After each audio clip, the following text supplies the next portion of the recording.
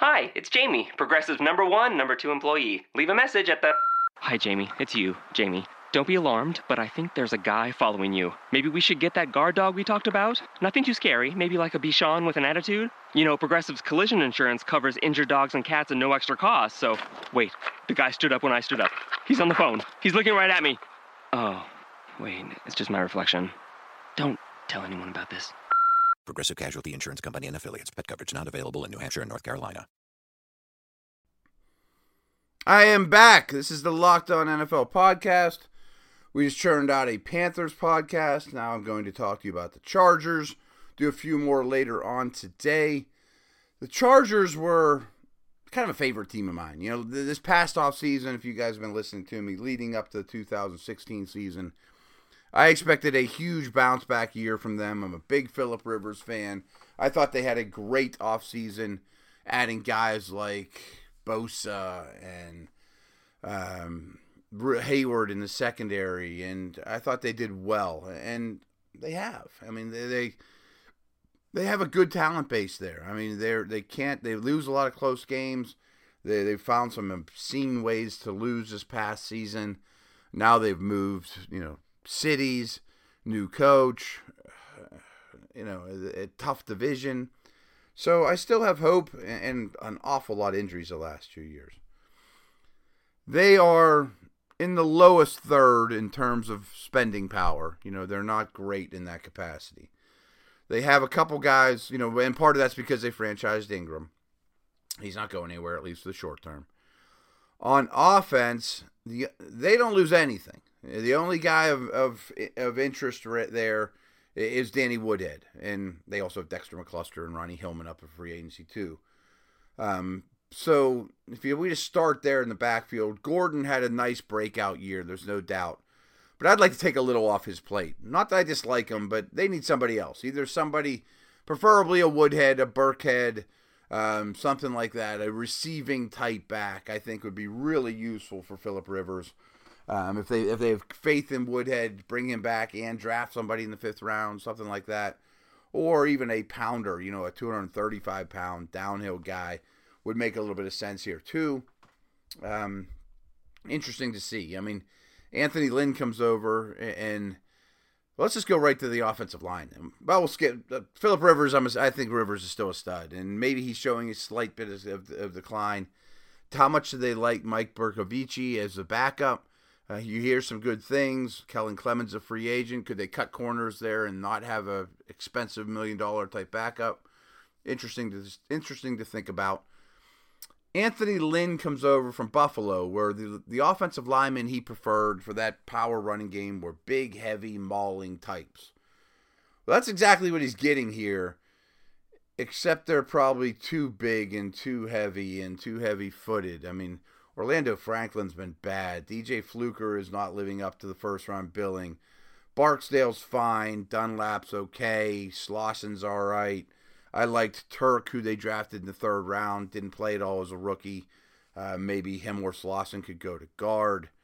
But I feel like the offensive line needs a guy or two very early in the draft. Early 2nd round, not a top 10 pick, but they have the 8th pick overall. In case if I didn't mention that.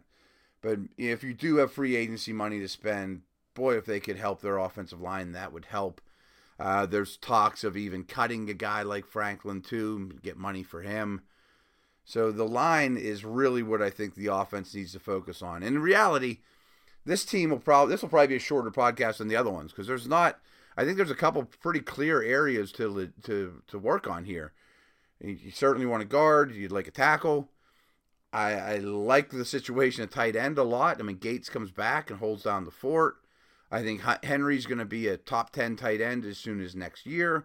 Like I said, I'm fond of Rivers. I like what Gordon did. I like this receiving core quite a bit. I mean, losing Keenan Allen was huge last year, but Tyrell Williams stepped up in a big way. You like that. You still have Inman. You still have Benjamin. Maybe consider adding a wide receiver. I wouldn't have no qualms with that, but I think Keenan Allen's a star.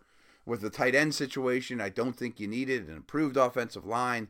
Like I said, maybe a receiving type back.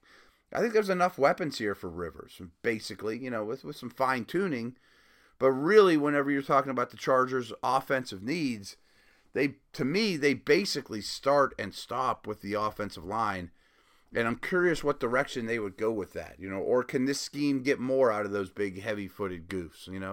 I don't know. Well, that'll be interesting. I'm really curious to see how Lynn and company handle the offensive line this offseason. Fall has arrived at JCPenney, the perfect time to refresh your home. From now until Sunday, get up to 50% off select comforter sets, furniture, and the most comfortable mattresses from top brands like Tempur-Pedic, Sealy, Beautyrest, and more. And save 50 to 60% on select sheet sets, plus an extra 15% with your coupon on select home items. Hurry and soon. That's getting your pennies worth. JCPenney. Coupon valid 9/28 to 10/9 on select home items, furniture, and mattresses. Prices valid 9/28 to 10/1. Selections vary by store while supplies last. Savings on regular and original prices. Intermediate markdowns may have been taken. Some exclusions apply. See store or jcp.com for details. Now, on defense, the Chargers are changing schemes. You would think with Gus Bradley coming over, that this would be much more of a Seattle-based defense. Makes sense. Brandon Meebane's in place as your nose. Legit would be kind of your 3 technique. I think Bosa would be your Bennett. Keep Ingram. I guess he's going to be your Averill type, your edge guy. He'll drop it from time to time. You mix in Atachu, who I still really like as an edge player. Bosa bumps inside on throwing downs. Ingram and Atachu off the edge. I like that. I think that's a correlation I can play out in my head that works. I like that. Maybe you would like to get another nose tackle type to eventually replace Meebane. Maybe you'd like to find another defensive tackle in general for depth. But all in all, their defensive front is fine with me. I like it. It's a good group led by Bosa, who I think is a utter star. I also like the second level quite a bit. Now, I think Denzel Perryman is a leader, grinder, tough guy. Best between the tackles, but he's not Bobby Wagner. He doesn't cover tons of ground. I think you're fine there. Jatavis Brown, to me, can really be your run and hit off linebacker. Like him quite a bit. Kyle Emanuel's still around, too. I guess he's more of an edge guy, though. Maybe is he your KJ Wright type? That might be asking a lot out of him. But I think Joshua Perry could possibly be that KJ Wright type. Of course, these guys aren't nearly as good as Seattle's linebackers, don't get me wrong. And Manti Te'o's a free agent.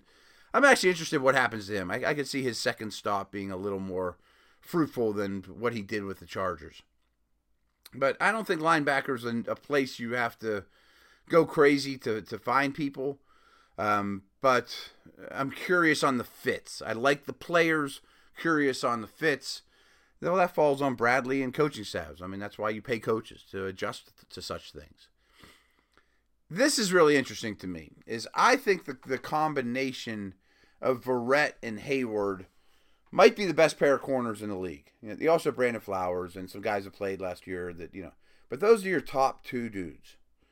But boy, they couldn't look any more different than Richard Sherman. They are smaller, athletic, change of directions, really explosive, jump out of the gym type guys, but they aren't 6'2" with long arms. They don't fit the scheme that well. And so that worries me a little bit. Is one of the best assets of your defense, is it going to become a little less relevant than, or asking these guys to do things they don't do as well?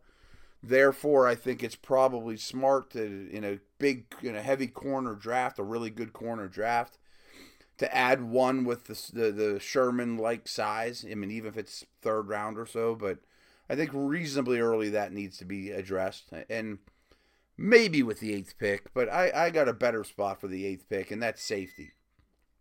Dwight Lowery's a solid all-around safety. Adai is a free agent. But I think they may be in the market for 2 of them. I think they want their Earl Thomas and their Chancellor. And if they could get one of the 2 in free agency, that'd be great. I would think they'd be very, very interested in Hooker, and that he might be gone at that point, or Adams. Adams, I think, would be closer to Chancellor, but, he's not quite Chancellor. Chancellor's so extreme in the way he plays safety. Hooker is very much Earl Thomas. I mean, all the available potential safeties, he's the guy that you could add to this team that you want in the deep center field. And to me, that's the most important position on this defense. And that's what separates, to a lot of degrees, Seattle against these teams that are trying to mimic it. Well, they don't have Earl Thomas. So maybe you move up a couple spots and grab Hooker if possible, if you think you have to. Or certainly settle for Adams. Adams is a great player. You would use him well. But, free agency too could also lend itself there. So this is a team, picking pretty early. Doesn't have a ton of needs. They also don't have a ton of cap space. But safety to me is by far their biggest need on defense.